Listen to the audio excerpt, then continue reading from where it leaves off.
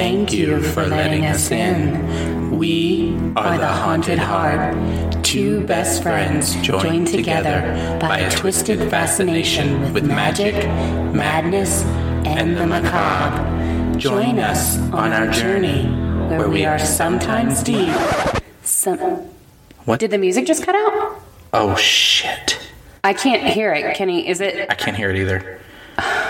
Did you not get a clip that was long enough for the promo? Oh, God. Oh, you know what? Fuck it. We're trash talent. That's a fair point. This is a podcast for people who like trash. And we are trash. And we like to talk about all things macabre, witchy, true crime, and anything else our little haunted hearts fancy. So join us for new episodes every Wednesday. Tune into the Haunted Heart wherever you listen to podcasts. And as always, stay spooky.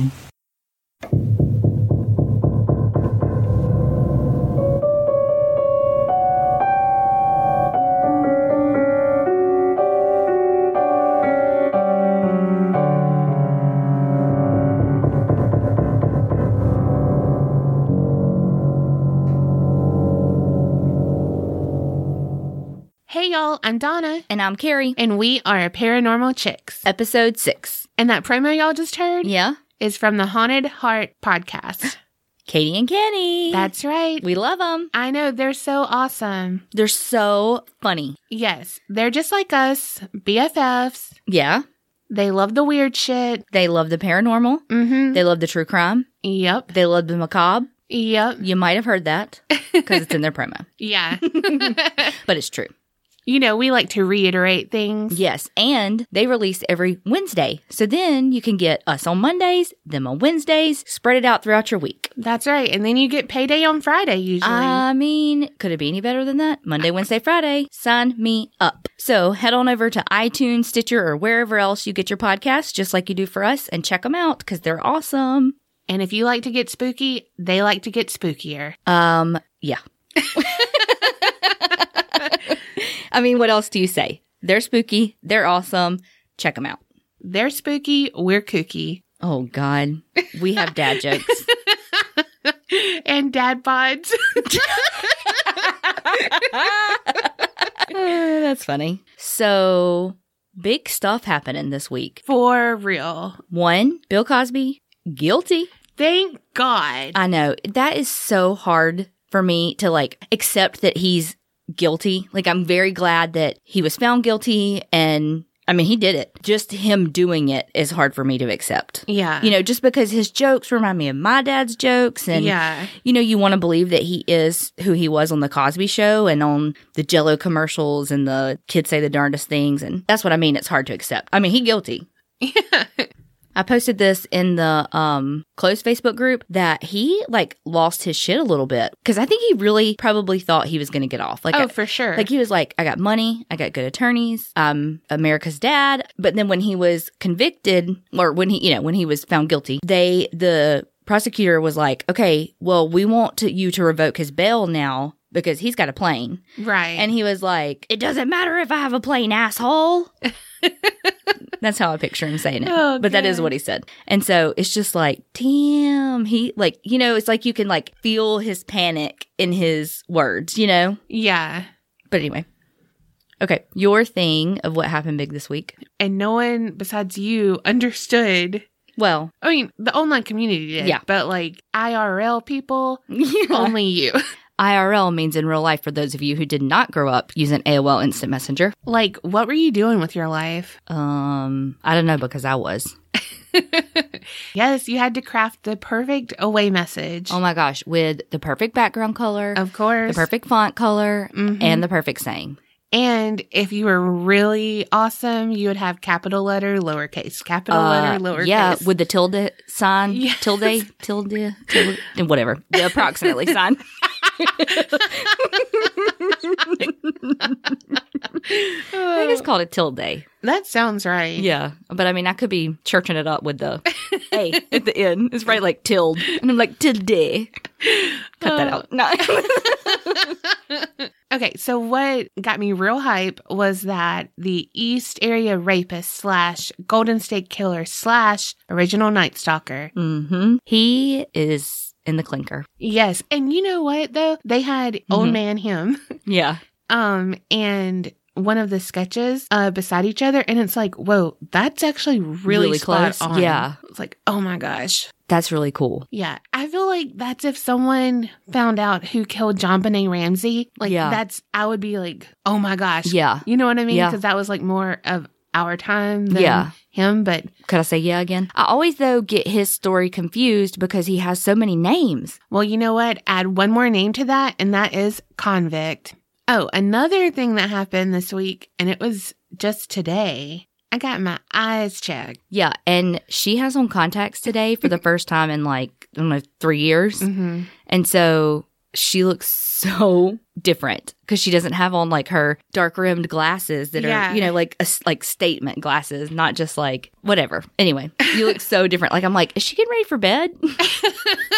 I'm Superman. I got rid of my Clark Kent. Oh, okay. This is your podcasting look. I got my eyes dilated, and probably not the smartest decision to do it because, you know, it's not like I have to read anything or anything, right? Meanwhile, she drove home. I know. But in her defense, they did tell her at the thing that she didn't need to get a ride. Yeah. That she could drive home. Which it was okay. I mean, you didn't die. Right. Current events. Check. Glasses. Uncheck. Contacts. Check. Mic 1. Check. Check. Oh my God, that was great. So, all right, so you go first today. I'm so excited. Okay, picture it. Sicily. No, Crosby, Texas. Close enough. Shout out. Houston area. That's right. Yep. Whoop, whoop. Carrie used to live there. Well, not in Crosby, in Houston, but yeah. Close enough. Yep. I lived there for a year because I had to follow Carrie. You came like 4 years after I moved there. I know. I couldn't deal with her away anymore because I'm psycho. I was going to say, it was a little creepy. No. Whatever. It was creepy because we had a crazy landlord. I mean, first day was bad. He had Carrie in tears. Which, you know, I'm pissed if I'm crying. Yeah. And he had me talking at his house. With no air on. No air. In Houston. Tiny ass fucking chairs. Oh my God. Not a big girl friendly house. And they were all like really artsy looking stuff. And I'm like, I'm about to break this $5,000 chair. You're about to show how that bitch. Yes. And he was holding my hands. Like, you know, when you play that slap hand games? Yeah. He was holding my hand like that, and he was talking that we could be friends in another galaxy. Because he was mad at me because I said, hey, there's roach shit everywhere. Can you take that out of our deposit? Because we got to get an exterminator. Yeah. And so he was pissed. And he really only dealt with me for a long time. He hated me because I was like, the house is a disaster. Oh, it was. There's roach shit everywhere. I'm taking half of my deposit out. Ugh, that was so bad. Yeah, it was bad. He did in the end come around because Donna had to move back unexpectedly because her sister was sick. And so I was just in the house by myself for a couple of months until the lease was up. So when I moved out, I came back to get like the last few things and to clean the house. And he was like, no, don't worry about cleaning. Like, here's your deposit. Don't worry about it. I got it. And I was like, are you sure? And he's like, yeah, you saw how the house was when y'all moved in. I'll take care of it. That's awesome. Mm-hmm. And he gave me back my full pet deposit. Because he loved Marley. Oh, he did. I mean, everybody does. She's so frou-frou. I know. She's amazing. There's a Crosby, Mississippi, too. Really? My grandpa used to own a diner there. Diners, drive-ins, and dives. But it really was. Oh, my God. Bringing it back to Guy Fieri. Fieri. I don't know. I think it depends on if he's fancy. Like, if you knew him before a show, he was Fieri. If you know him after the show, he's Fieri. When he's got his white tips up, he's Fieri. That's his version of Clark Kent. He puts a flame shirt on. It's business Puts time. the top down in the car. That's right. Oh, my God. Okay. On the real, though, Papa owned a diner, a gas station, and a hotel. Oh, in that's Crosby. right. When they moved here, he bought the one here. Cool. Okay. Crosby, Texas. Yeah. We're taking it back to the 1980s. Ooh, your least favorite time of the century. Yes. Besides that, I was born then, but you know. You hate 80s movies. Yeah. You don't like 80s music. You don't like 80s movies. True. I hate You don't like 80s parties. No. My hair does not go big enough. Okay, so 1980s, it was a new subdivision called Newport. Richie? No. Newport Richie? Never heard of that in my life. It's a place south of Tampa, like by St. Pete in Florida. Oh. And that was my stomping grounds for grad school. That's why I know. Well, never heard of that before, but now I am educated. You're welcome. So now when I play Jeopardy, I'm going to fucking dominate. So thank you, Carrie. You're welcome. Okay, sorry. They're modest homes with immortal tenants. Dun, dun, dun. That's right. Thank you for the sound effects. You're welcome. Sam and Judith Haney, they purchased a lot in Section 8, which would be on the street Poppet's Way. Poppet's Way, would you like some crumpets? That's like exactly what I thought about when I said it. Sorry for everyone in the UK that's like, holy shit, that was terrible. Okay, so it was a completely empty lot. And so then they built their house. It was going to be their forever home, but it needed one thing, a swimming pool. Abso-freaking-lutely. Everyone needs one. Mm-hmm. Everyone wants one. Unless you don't. Oh, like those people on those remodel shows that they fill in a swimming pool. I'm like, have you lost your mind? I know. I don't understand I it. don't get it either. Like, put a fence around it if you have a kid. How I picture this is that he has like a backhoe and all this equipment and they're about to... break ground. Yeah. Well, they hear a knock, knock, knock at the door and it's this elderly black man. And he's like, look, you don't want to do what you're about to do. And Sam's like, Manny, say what? So he's like, there's 2 graves where you're going to put that pool. Oh my gosh. Mm-hmm. And Sam's like, okay. Like, 1, who are you? 2, how do you know that? 3, I want to swim in the deep end. You know? So Jasper Norton is like, look, I know they're there because I dug those. The graves? Mm-hmm. Yep. Because he's like 80 Okay. now. And he was 13 when he dug those graves. Oh my God. Yeah. So Sam was like, okay, so there's just 2 graves in this field. Like, why weren't we notified kind of thing? Yeah. Well, apparently it was a whole cemetery in their Section 8. Oh my gosh. A whole cemetery, and it was called Black Hope. It was an old 19th century African-American slave cemetery. Oh God. Yeah, so it was originally owned by the McKinney family, and they had a plantation there, and they... Of the Crosby McKinneys? Yep, Okay. exactly. Okay. Okay, Titanic.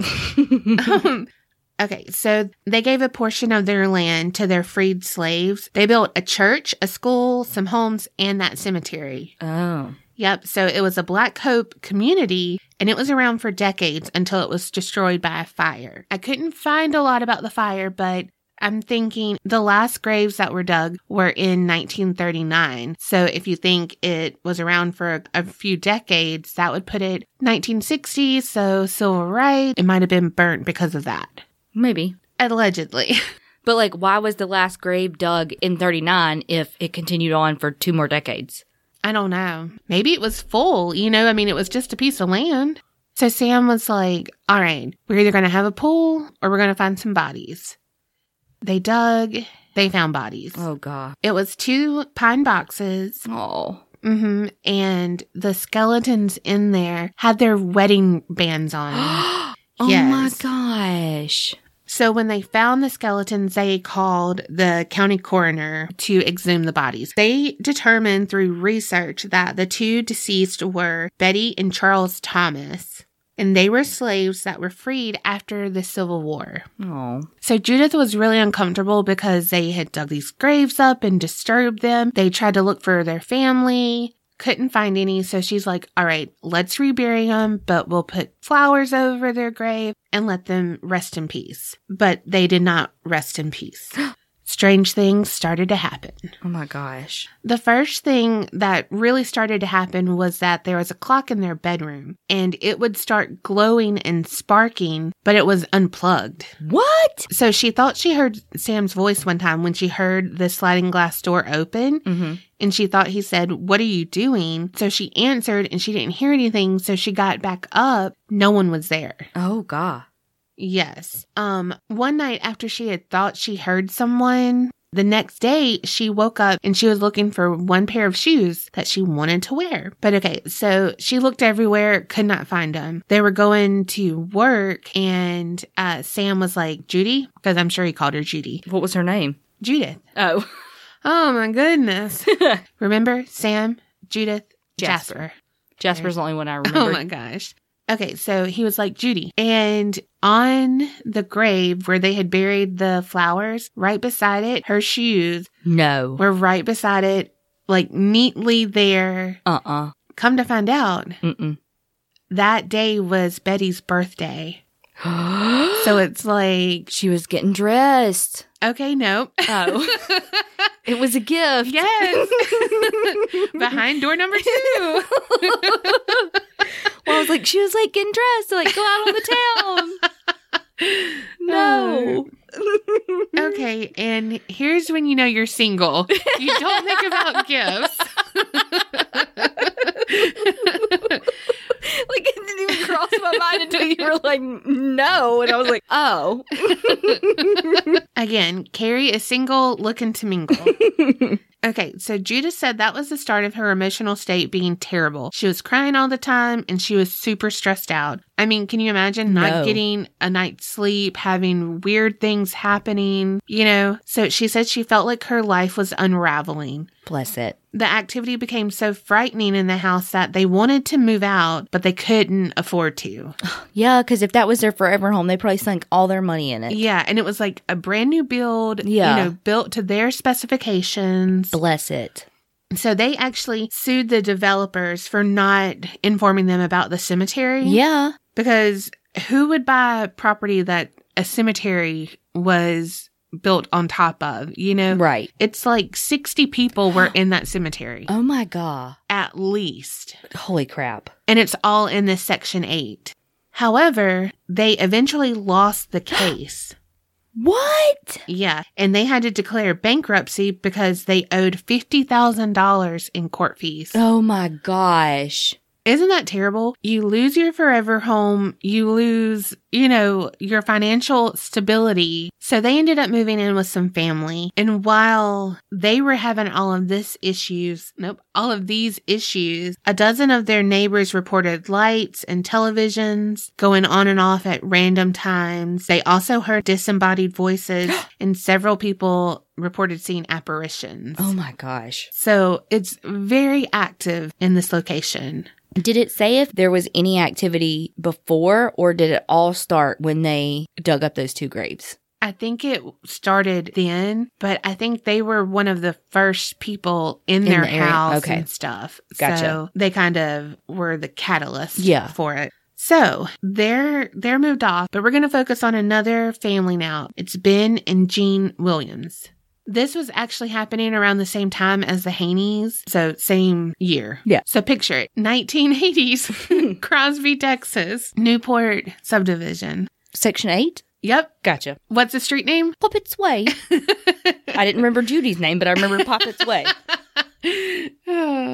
Okay. So they reported near their flower beds that there would be sinkholes in the shape of coffins. Yes. And like, so they'd fill them up with dirt and stuff, and it would happen yet again. Oh, hell no. Jean said that all the flowers that they would plant would die. Nothing would grow. Nothing would last more than a few days. Damn, it's like if I planted them. Right? Y'all, she killed an aloe vera plant. I really did. True story. I killed it with my love. What movie?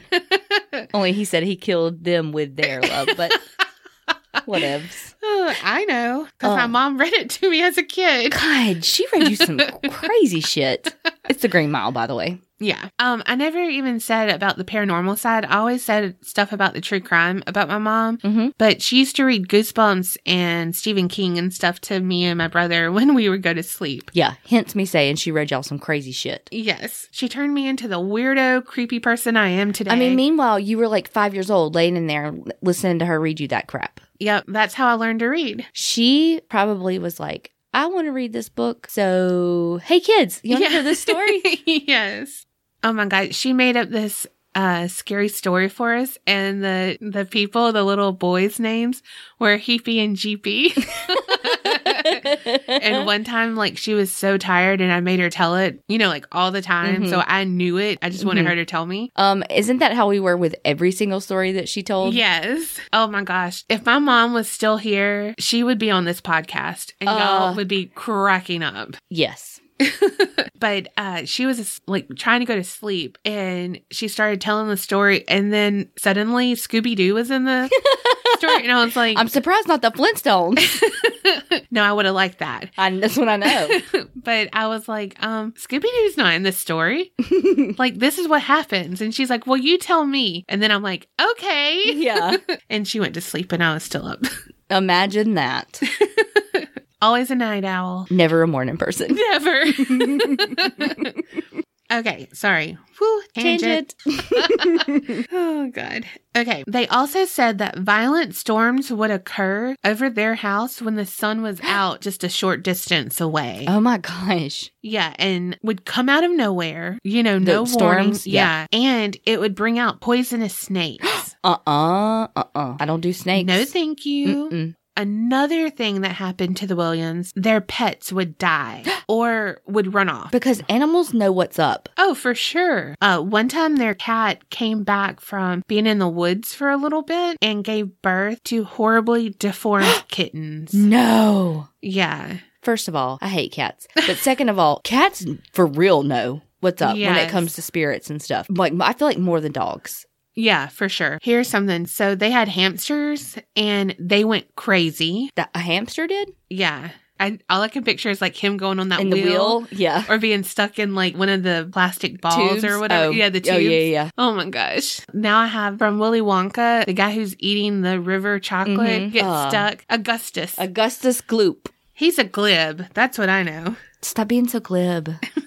Okay, so here's something I thought that was extra creepy. There were some birds that nested at their house. That's all you gotta say. Birds. I don't like them. Right? But these birds pecked their young to death. Yes. Ew. I know.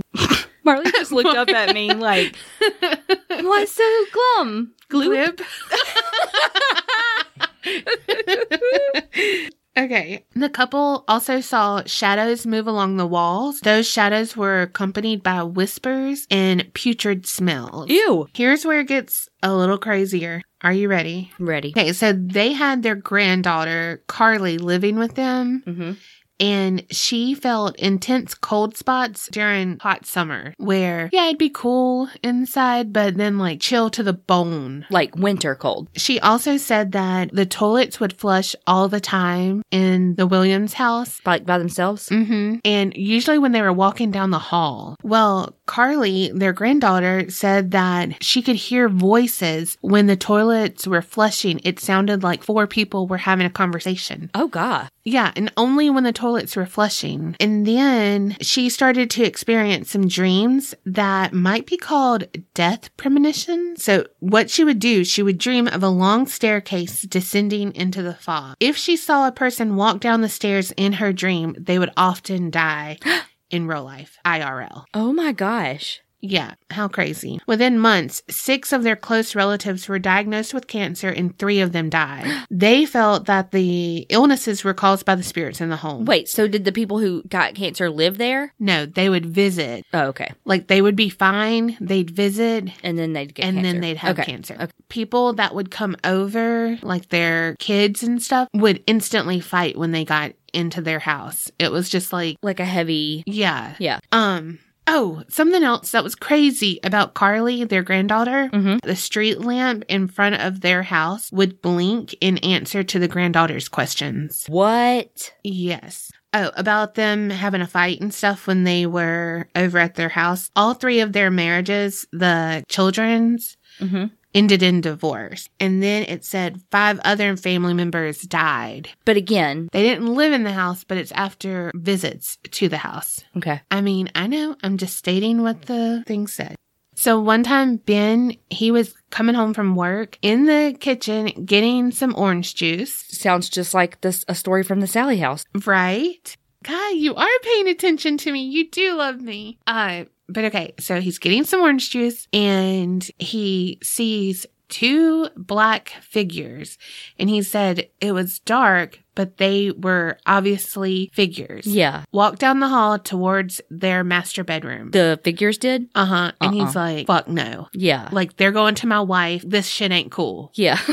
So he puts down the OJ like, fuck this shit. Sprints down the hallway and he flings open the door. They're in the room and he goes through them and like leaps on his wife and says, gotcha. No. Oh my God. No, but he said that he felt them go through him. Like it felt like spider webs. Oh inside him. God. Yes. But what were they doing? I don't know. Like, why were they going towards the wife? I need to know. They might have needed some shoes too. But isn't that creepy? I cannot even, like, could you imagine? I would not have the fight then. I'd been like, so long, wife. See you later. We can bury you in the cemetery out back. Meanwhile, the wife was probably like taking a nap and like, what the fuck? When like she woke up to like her husband jumping on her. She's like, not right now, Ben. Come. Did you take that blue pill? I have a headache. Oh, God. She says, but I have 2 hands. Come on. Oh, so like they learn the same way kind of how the Haneys did. Old Jasper Norton is like, hey, do you see this tree right here? This oak tree. And it had 2 horizontal slash marks and an arrow that pointed towards the ground. And that tree was marked because there were 2 graves beneath it. Oh. It was sisters. Oh. Yes. So, God, just so scary to think, like, they probably saw that and were like, oh, some little kid drew this or, you know, whatever. And I mean, well, maybe it was a kid who drew it, but. Well, hell, if he was digging the graves at 13, he probably was. Yeah, but it's like, it's just so scary to think about the things that we think are so minute are actually so big. Yeah. That was very poetic. Thank you. I have my moments. You were deep right then. Meanwhile, I was thinking like 2 hands deep. Damn. I mean, what can I say? A girl knows what she likes. Okay, back to the creepy shit. Because all that wasn't creepy. Right? Okay, so the Williams also took legal action. They were informed by the developers without bodies, they had no proof that it was also on their land. Well, but now, you know, they had Jasper. That said there's 2 graves right there. So, Jean was frustrated because all this shit's going on. Yeah. You know, her granddaughter is greatly affected by it. So Jean started to dig. She became ill digging. And so then her daughter, who was like, I saw some things that say 29 and then some that say 31. So somewhere in that range. Somewhere. You know, women like to not disclose their real age, so who knows? But her name was Tina, so she took over. About half an hour, she became ill. And the last thing that Tina was saying was, Mommy, take care of my baby. Take care of my baby. And she looked so scared. That's what Jean said. They rushed Tina to the hospital where she died from a heart attack.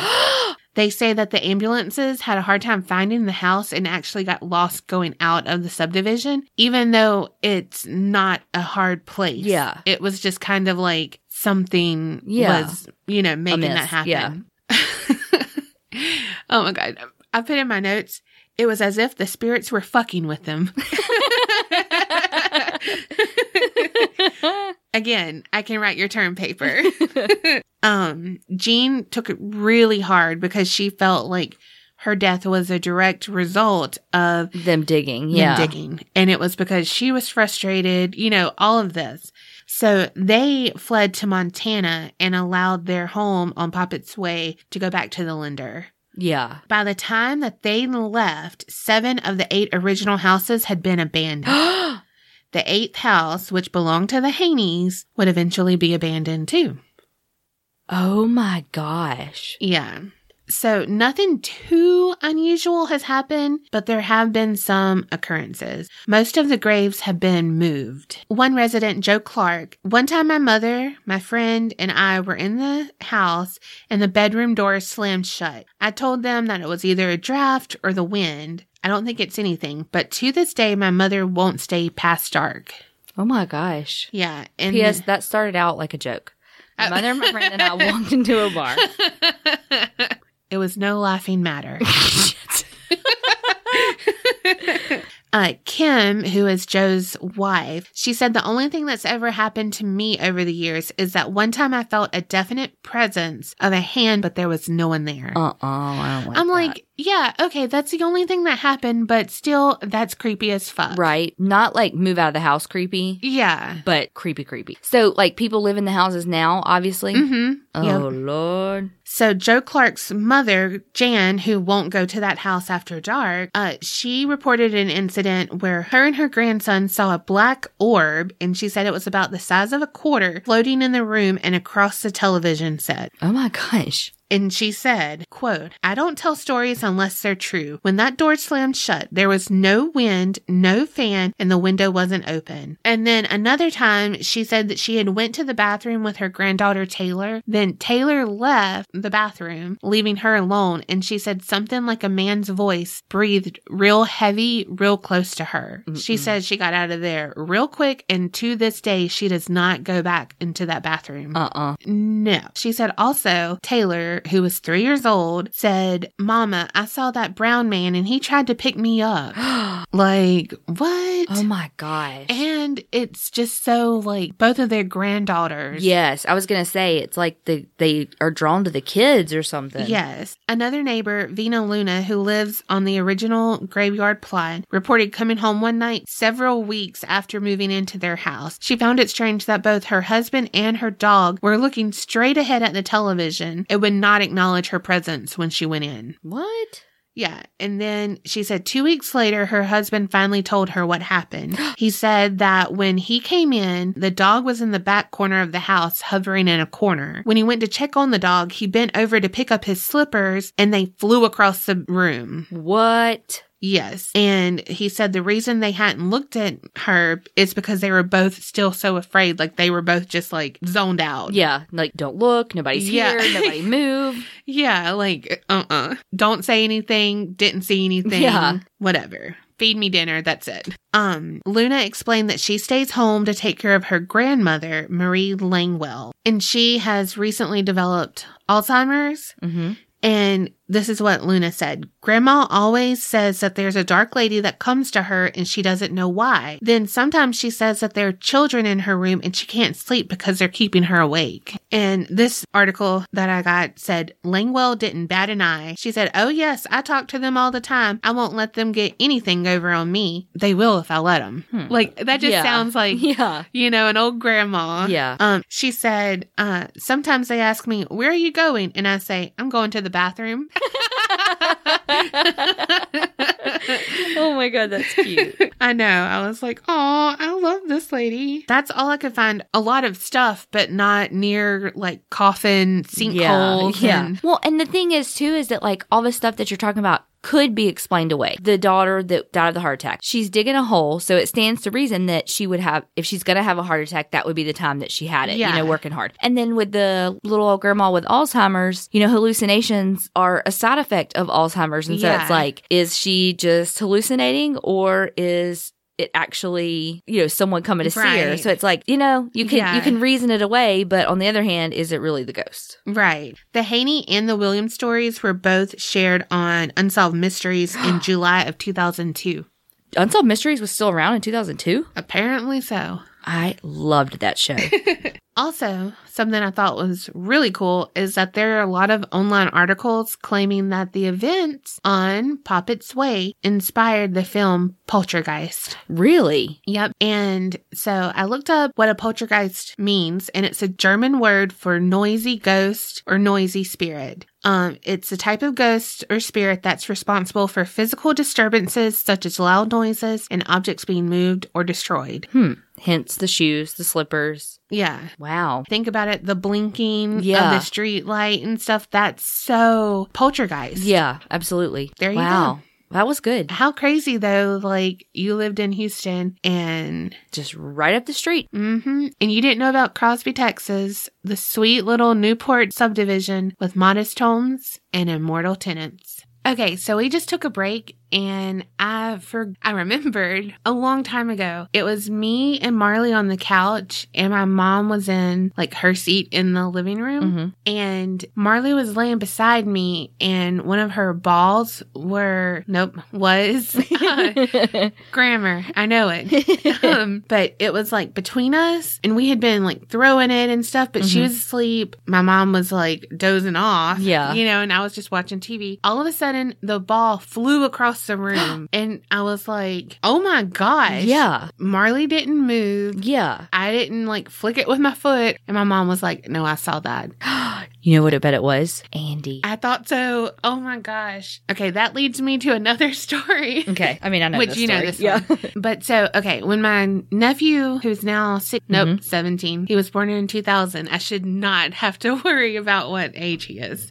Anyway, so he was young. We had 2 oversized chairs in the living room, and they both had ottomans. Well, under the one that my mom always sat in, because we're creatures of habit, Right. my nephew, he would say that there was a little boy underneath there. And so we'd egg him along and be like, well, what's his name? And he said, Andy. We thought it was a joke because Toy Story was popular at the time. Yeah. But, so, you know, whatever. And so he said that the boy was black with red eyes, and he I don't remember that part. Really? No, I just remember it being Andy. Yeah, no, he said black with red eyes. But he had a vivid imagination. He was the kid that only answered to Danny Zuko. Yes. I mean, he was very imaginative. Yes. So, I mean, like, ha ha ha, whatever. Just how he would say it, he would like, oh, Andy's there. Well, one day, me and my mom got a wild hair, and we were like, hey, you've been sitting in this chair for like a year. Let's switch it around so, you know, it doesn't like mold to your ass. Yeah. So we did, and I was sitting in her old seat, and he came over, and again, they were identical. And he was like, y'all switched chairs, and we were like, how did you know? And he said, because Andy's on underneath that one now. Oh, God. And it was the one I was sitting in, and I was like, legs up,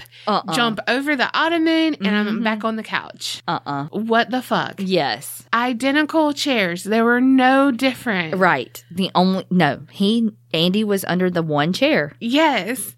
And that chair moved, ergo, Andy moved. So freaking crazy. But, like, when you ask him about Andy now, he won't talk about him. Yeah. Like, almost, like, pretends like he doesn't remember, but he clearly remembers, and he'll be like, no, I don't talk about him. Ooh. Anyway, so, enough of the scariness, because I gotta, you know, live here. Yeah. That's funny. On to the really scary part. On to the there's no denying this is real story. Yes. Okay, so I am doing BTK.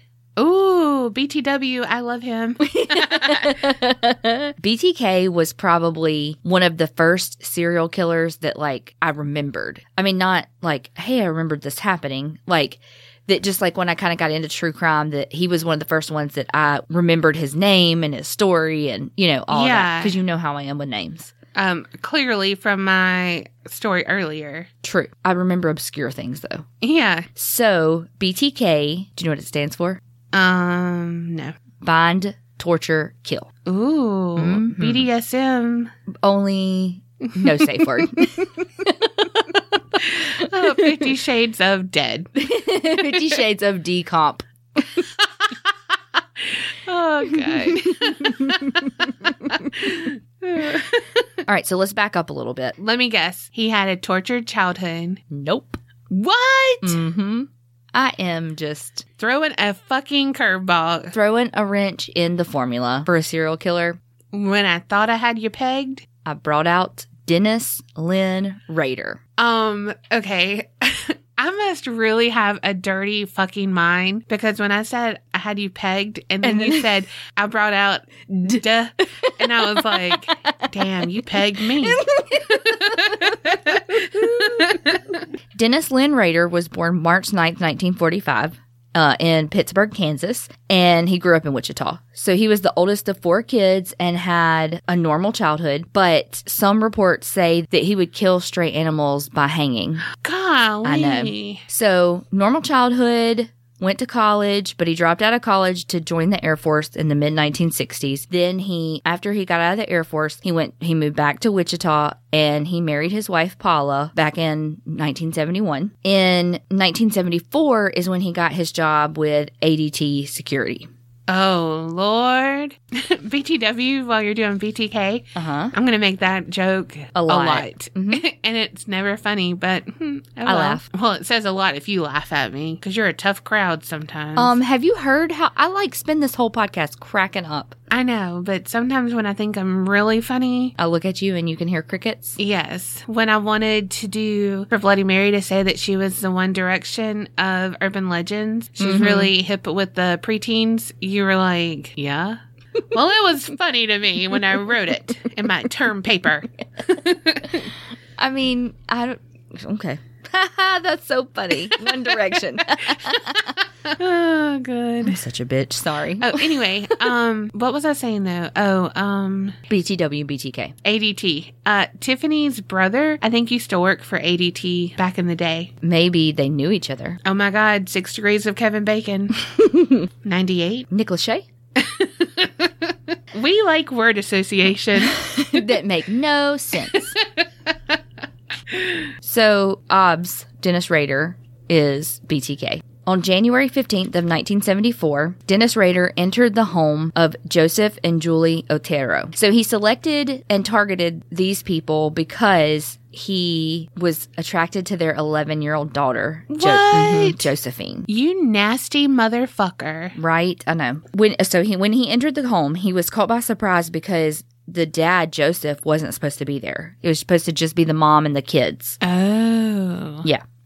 I couldn't find anywhere about how he killed Joseph first because, he was trying to get control of the situation because he didn't think he was going to be there. I couldn't find anything about how he killed him. But Julie, the mom, he strangled her. And this was all while 9-year-old Joseph Jr. watched. Oh, my gosh. Yes. So after he killed the parents, he dragged Joseph Jr. into his room. Oh, my gosh. Wrapped 2 T-shirts around his head and covered that with a plastic bag. Then he pulled up a chair and just watched as the boy struggled on the bed and rolled on the floor where he died. What the fuck? Then, while he was killing the son, though, he later goes on to say, later when he's caught, later. God, how many times did I say that? Anyway, he says that he was not prepared for how hard it would be to actually strangle someone to death. So the first time that he strangled Julie, she didn't die. So she staggered kind of back in there to try to help her son. Oh my god. And so he had to strangle her again. So then he says to the investigators after he's caught that's when he prepared for his quote encore killing of Josephine. Oh my gosh. This is so Why awful. do you have to kill her? Because he was obsessed with her. I know, but the alternative is not any better. I know. So he took Josephine to the basement, removed all of her clothing. Oh my gosh. I know. Was just being nasty with her, rubbing her all day. I don't even want to say it. It's so disgusting to me. With his hands, just filling all up on this poor 11-year-old. He already had a noose prepared, so he tied it around her neck over a sewer pipe. As he was taking her to put her in the position with the noose and stuff, he asked her for a camera, and she was like, I don't have one. And so she was like, what's going to happen to me? And he told her soon she would be in heaven with the others. Oh my gosh. Yep. So he didn't sexually penetrate her? No. So he put a gag in her mouth and then raised her with the noose to hang her. Yeah. And then masturbated on her. Oh my God. Bless it. Yep. Sorry. That because I feel like she's the only kid. Well, obviously her brother too, but they're the only kids. The rest are adults. And so I don't know. It was that was his first killing that we know of, and it was just this 11-year-old girl that he, I think one of the articles even said he was transfixed with her. And that he said, this quote aggravates me. Not that the whole thing doesn't, but he said, I guess Hispanic people just turn me on. Ugh. What a creepy fuck. Yes. Ugh. Okay, so only just a couple of months later is when he claimed his second victim, well, technically his 5th victim, his second killing. Yeah. A few months later, on April 4th, 1974, is when he claimed his next victim, Catherine Bright. She was 21 years old. She was found stabbed in her home and then later died in the hospital. And I couldn't find a whole lot on her killing. other than Dennis Rader expressed that he was disappointed that he had to stab her instead of killing her because she fought back so hard. Oh, I'm sorry that it just, didn't go your way. Ruined your plan. I know. Poor baby. So after he killed Catherine Bright, he went underground for about 3 years. Man, he was shook after that. He was like, yes. Fuck this. I got to watch more documentaries. I got to realize, The other thing that I forgot to say about that I did find when he killed Catherine Bright is that her brother was actually home as well. And he shot her brother twice, but he survived. Oh, my goodness. Mm-hmm.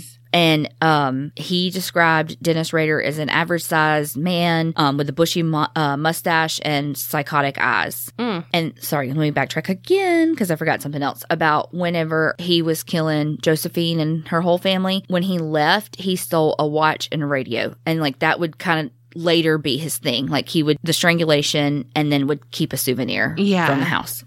Stupid trophies. So like I said, he goes dormant with the killings, but in October of 1974, he places a letter in a public library book where he takes responsibilities for killing the Oteros family. So Rader kind of fancied himself as he just thought that he was this brilliant serial killer, and he really liked taunting the police and the public with these letters. And so this was just the first letter of many. And so the letter ended up getting to the local newspapers. Again, he thought he was just this genius person, and really he wasn't. There were so many grammatical errors in all of his letters, and just tons of errors, and just everybody was like, who's this guy? He said in this first letter that was in the library book, the code words for me will be bind them, torture them, kill them, BTK. So he named himself, Yeah. What a narcissist. Oh guys, hey, I want you to write about me, and this is my name. Yeah. Can you call me BTK? Because that's what I want to be known as. Btw Btk. Call me BTK, yes. And so then from there on, he became BTK, BTK killer, whatever. So in March of 1977, he entered the home of Shirley Vian, who was sick at home with her 3 children. Oh gosh. So he strangled Shirley to death while her 3 kids were locked in the bathroom. All the kids survived. Okay, good. Whew. I know. But he was later when he's recounting his crimes with police, he talks about how angry he was that the kids got away. Oh my gosh. Well, it's his fault. I know. I feel like I've read somewhere that something happened while he was killing her that made him have to leave earlier than planned, which is why the kids survived. But of course, now that I'm telling the story, I can't find that. Yeah. Well, thank God that the kids survived. I know. So that was in March. And then in December of that year is when he went into the home of Nancy Fox.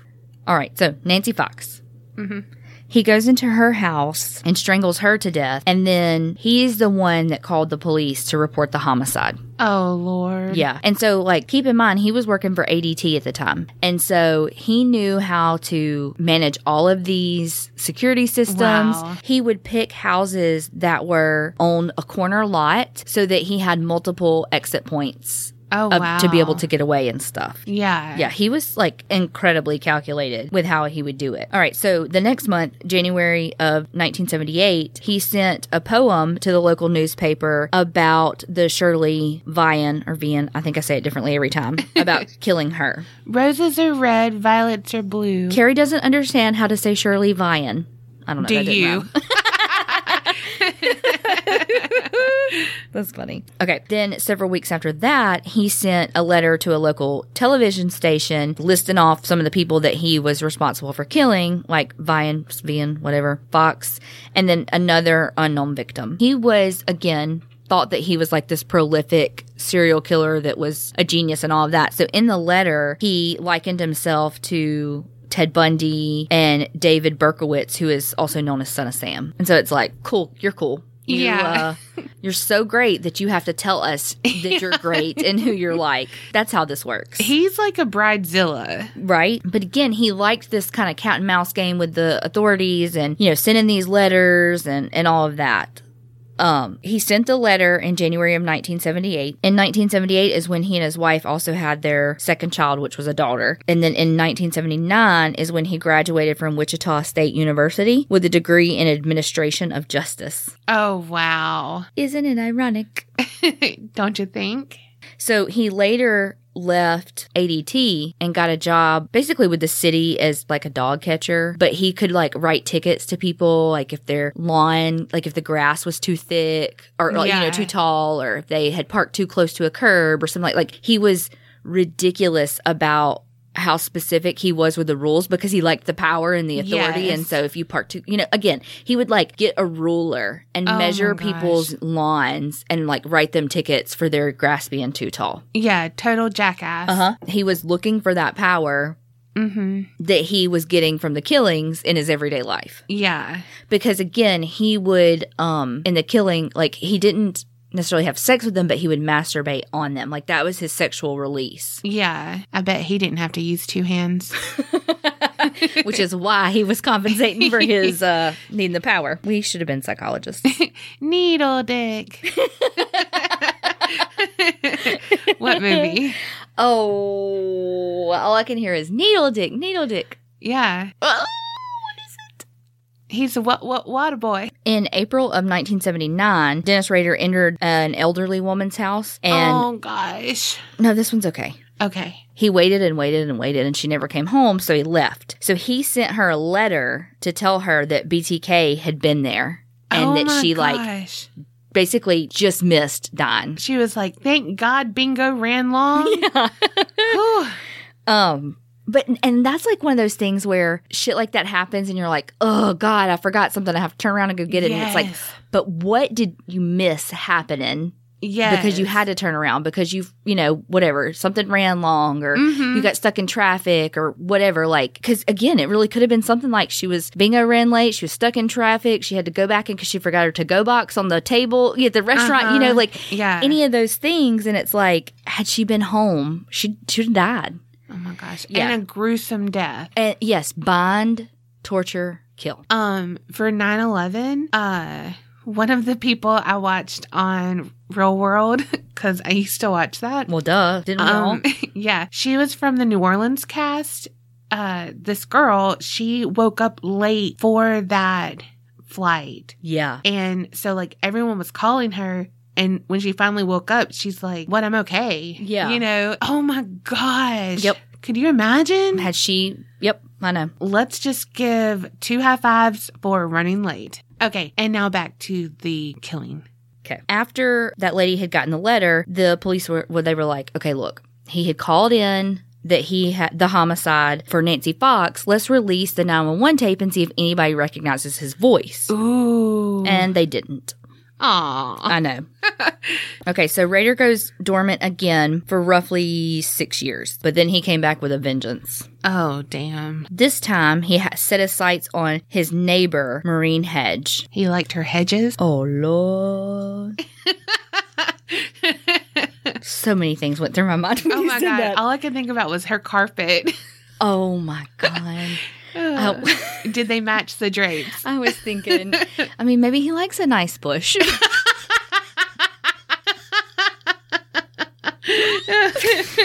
Oh, that's terrible. Okay, so just a little bit of information before I tell about how he killed Maureen Hedge. So he was working, like I said, for the city as like a compliance supervisor is what he was. And so that's, where I told you he would like measure people's lawns. He would chase down stray animals, like holding like a tranquilizer gun. Oh my gosh. Yeah.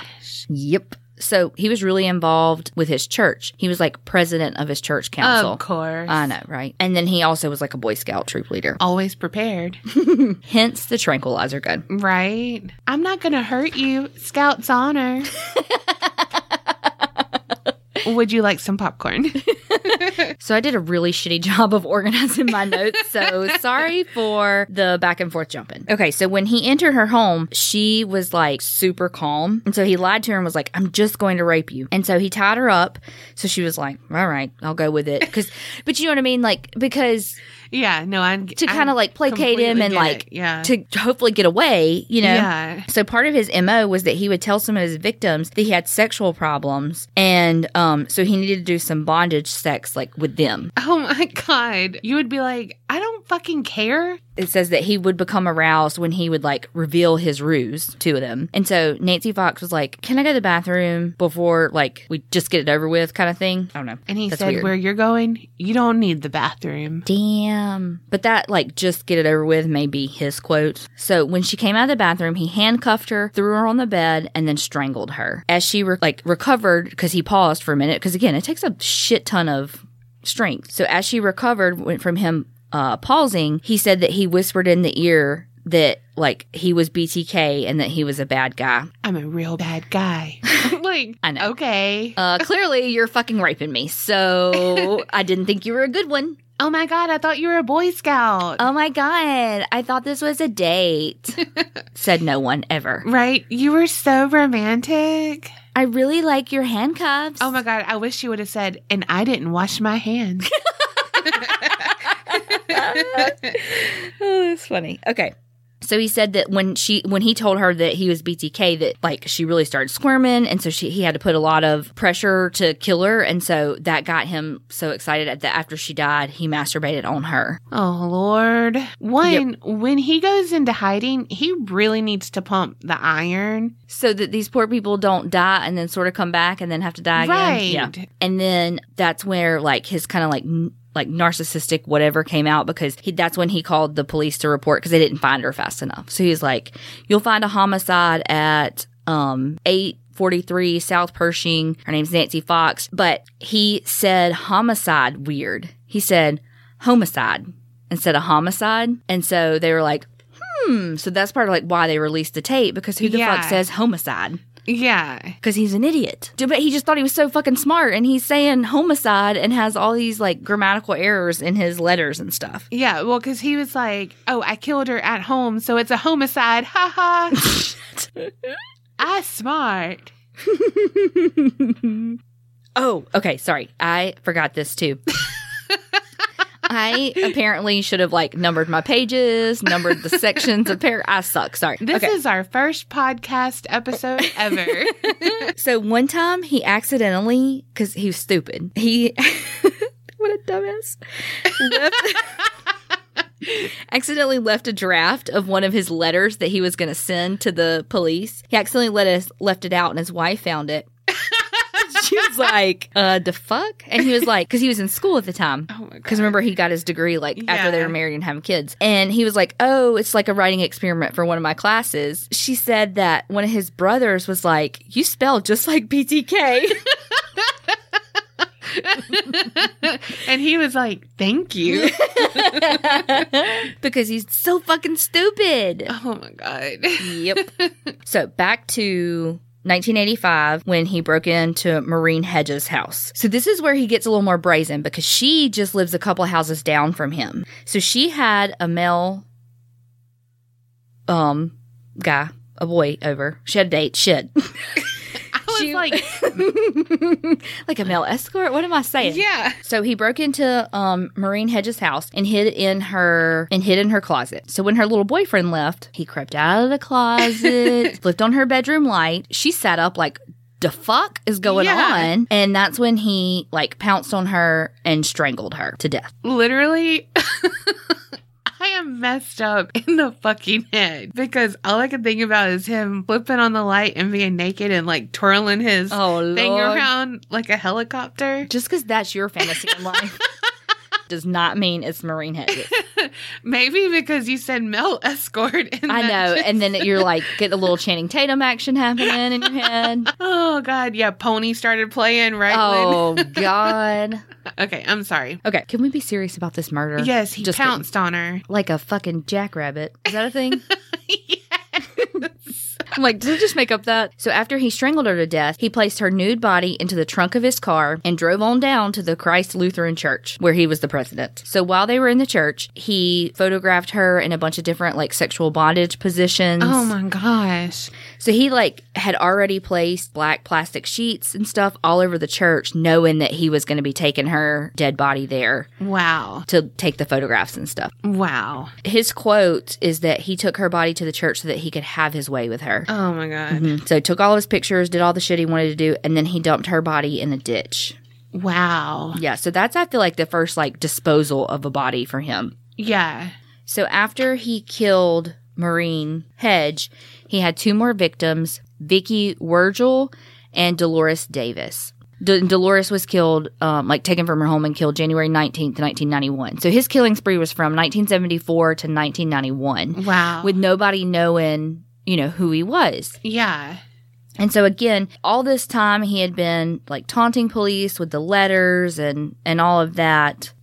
But again, they didn't know who the hell he was. So in early 2005, that's when he made his mistake that led to him getting caught. He left a cereal box in the back of a stranger's pickup at a Home Depot. The owner What? So in the box, there was, like, letters and stuff to the police.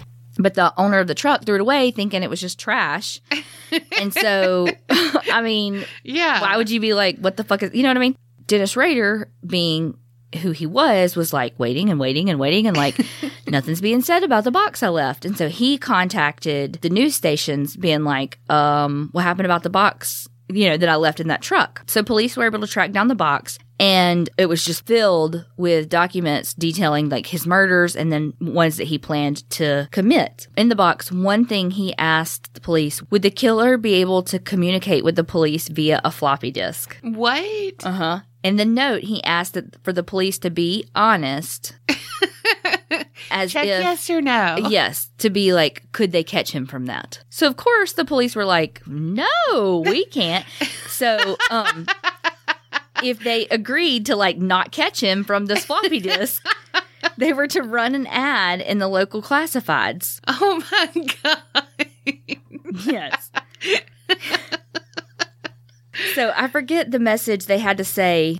Oh, and you know what? Let me back up a little bit. So he had communicated with the police and the media 11 times throughout the years. Wow. Yeah. And so he wrote some of his communications, like, in, and I'm doing air quotes here, book form, because he's an idiot. Oh, my God. And he would label them as, like, chapters. So he was so stupid. No, he was so cocky that he would hide words in, like, word puzzles in the communication with police. Gosh. And I mean, he's not smart. He hid his last name in one of the puzzles. Yep. And so, again, because he was, too impatient, he named the communication via the cereal box Rice Krispie Box Communique. And then, again, the quote from the note was, can I communicate with floppy and not be traced to the computer? Be honest. And so, yeah, here it is. In the note, he told police, like, if it was untraceable, for the police to put an ad in the classifieds and the predetermined code was Rex, it will be okay. I can't with this guy. I could write with him because he would be freaking hilarious. You would spend 14 minutes trying to decipher what he meant in a sentence with so many grammatical errors. No, he would probably speak my language. True. Okay, so because he was like, sweet, I can communicate with them via a floppy disk. They won't know what's going on.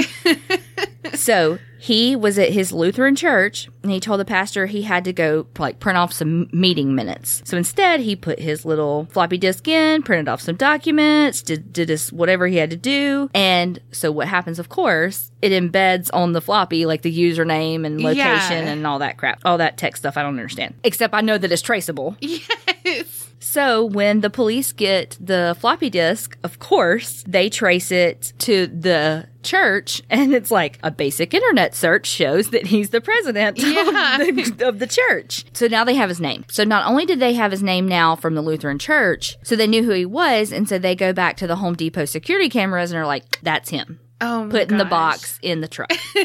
So then they're like, okay, so he masturbated at every single crime scene. So we have tons of DNA evidence. It's Yes. 2005 now, right? So the police retrieve a DNA sample from his daughter. Sidebar, her name is Carrie Rawson, and she spells it just like me. Whoa. There's no one ever in the history of the world that spells their name like me because my parents chose to spell my name ridiculous. Yep. Isn't that crazy? I didn't even know that any part about his daughter turning him in, actually, or like being part of the DNA sample, much less we had the same name, and much less it was spelled the same. Right? Anyway, so they get a DNA sample from his daughter and prove that it's him this whole time. So his daughter was kind of kept a closed lip about everything, like wouldn't talk to the media, that sort of thing. He was convicted of the 10 murders. So he was arrested on February 25th of 2005. In an interview with police, I love this, it says he was stunned and dismayed that detectives would lie to him about being tracked on the floppy disk. They promised me. I said be honest. They lied. Okay, so during his trial on June 27th, 2005, he gave this really long and graphic confession detailing all 10 of the murders that he committed between 1974 and 1991. He was given 10 life sentences for each one of his victims in August of 2005, and at the time this article was written, he's 72 years old. He's in solitary confinement awaiting to die in prison. Wow. Yes. His daughter said that really kind of what did it in for her with him was when she realized, it's him and that he killed someone so close to them, not only in, physical proximity of the Yeah. neighbor, but in their life, Yeah. Oh, and she said, too, that whenever he killed Nancy Fox, her mother was 3 months pregnant with her. And so she's just like, has so much guilt for her and her mom and being alive. And they got to live when all these women died. She was like, my dad got to walk me down the aisle and he should have been in prison since 1974 kind of thing. Yeah. Just to kind of highlight his ridiculously overconfidence and narcissistic personality disorder, because I think I'm a psychologist and diagnosed him. He says that he has what he calls Factor X. I think you've probably heard this before, that he says that like the notorious serial killers, again, he compares himself to Son of Sam and Ted Bundy and all these people. And he says that they all have this Factor X that makes them kill and they can't control it. So basically he should be let out of prison because he can't control it because Factor X. I don't know about the left out of prison. I don't know about the prison thing. I made that part up. But he did do the Factor X. And so, it just, if it wasn't, because he had, he would go years in between killings. And so it was like, did he die? Did he go to prison? Who is this guy? Yeah. That had he not been such a complete narcissist and have to have that communication with police and have to send, the letters to the media and all that, he would have never been caught. Right. They had no idea. I mean, because, they had DNA eventually, because Yeah. he left DNA everywhere because it was the 70s and who even knew what that was. But Right. they would have had they had no reason to even collect his DNA until he sent the floppy. Yeah. So had he not had to have that communication, had to be in the limelight, had to be, had to be with the times. Like, he could have just kept with the paper. I know. But no, he was like, I'm super smart and I have an Apple computer. Well, yeah. And then I feel like he left the notes in these obscure places, like a book in the library. Yes. Some trash in the back of somebody's truck. But what are you talking about? Yeah. And so he puts it in these places where it's taken people a long time to find it. And then he gets aggravated because nobody's finding it. And so that, it's just like this vicious cycle of him needing to be in the spotlight and blah, blah, blah. I know. He's nuts. So crazy.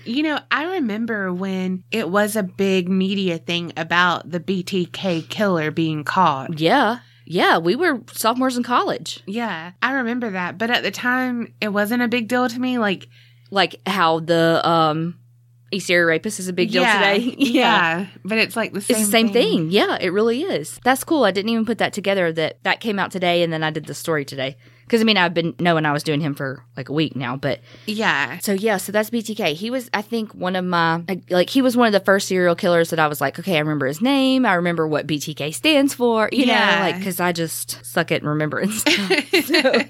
And clearly organizing my notes. That is too funny. We forgive you, Carrie. I know. And I feel like, too, sometimes I not skim over, but I my stories focus more on like us kind of talking about the stuff at the end, like his narcissism and the letters and all that. But I want to pay homage to the victims, but I also don't want to spend so much time on how they died and like the gruesome details that it detracts from them, and put so much focus on him or the killer, and you know what I mean? Yeah, no, I totally get that. So I feel like I could have done that story very differently. I like the why more than the how. Yeah, I get that. So that's BTK, which stands for bind, torture, kill. I don't know. I feel like womp womp right now. Why? Like, I feel like we ended, like, it, I don't know. It's just like a... Somber? Somber. Like, can we go back to him being a moron and not that he killed people? So, what did we learn? One, when an old soul comes and tells you that there are dead bodies on your property, believe him. Yes, don't dig them up. Nope. That was my number 2. Oh, well, yeah. Don't disturb graves by digging them for a fucking swimming pool. Although we all want a swimming pool. Yeah. Unless you're on HGTV and you fucking fill that shit, and that's stupid. 3, always check cereal boxes. If you didn't put your trash in the back of your truck, someone else may have. Yep. So check it, unless you think it's a bomb, and then don't check it. And 4. 3's a really good round number, and we should be there. Yeah, that's it. Although it's not a whatevs. Exit, cancel, cut that. Okay, so go check out our friends At the Haunted Heart Podcast. They are awesome, and they're hilarious. You'll love them, just like we do. Yes, they are so fucking funny. Mm-hmm. Yes, they are. Could I say yes again? Oi. Now I know what she sounds like in bed.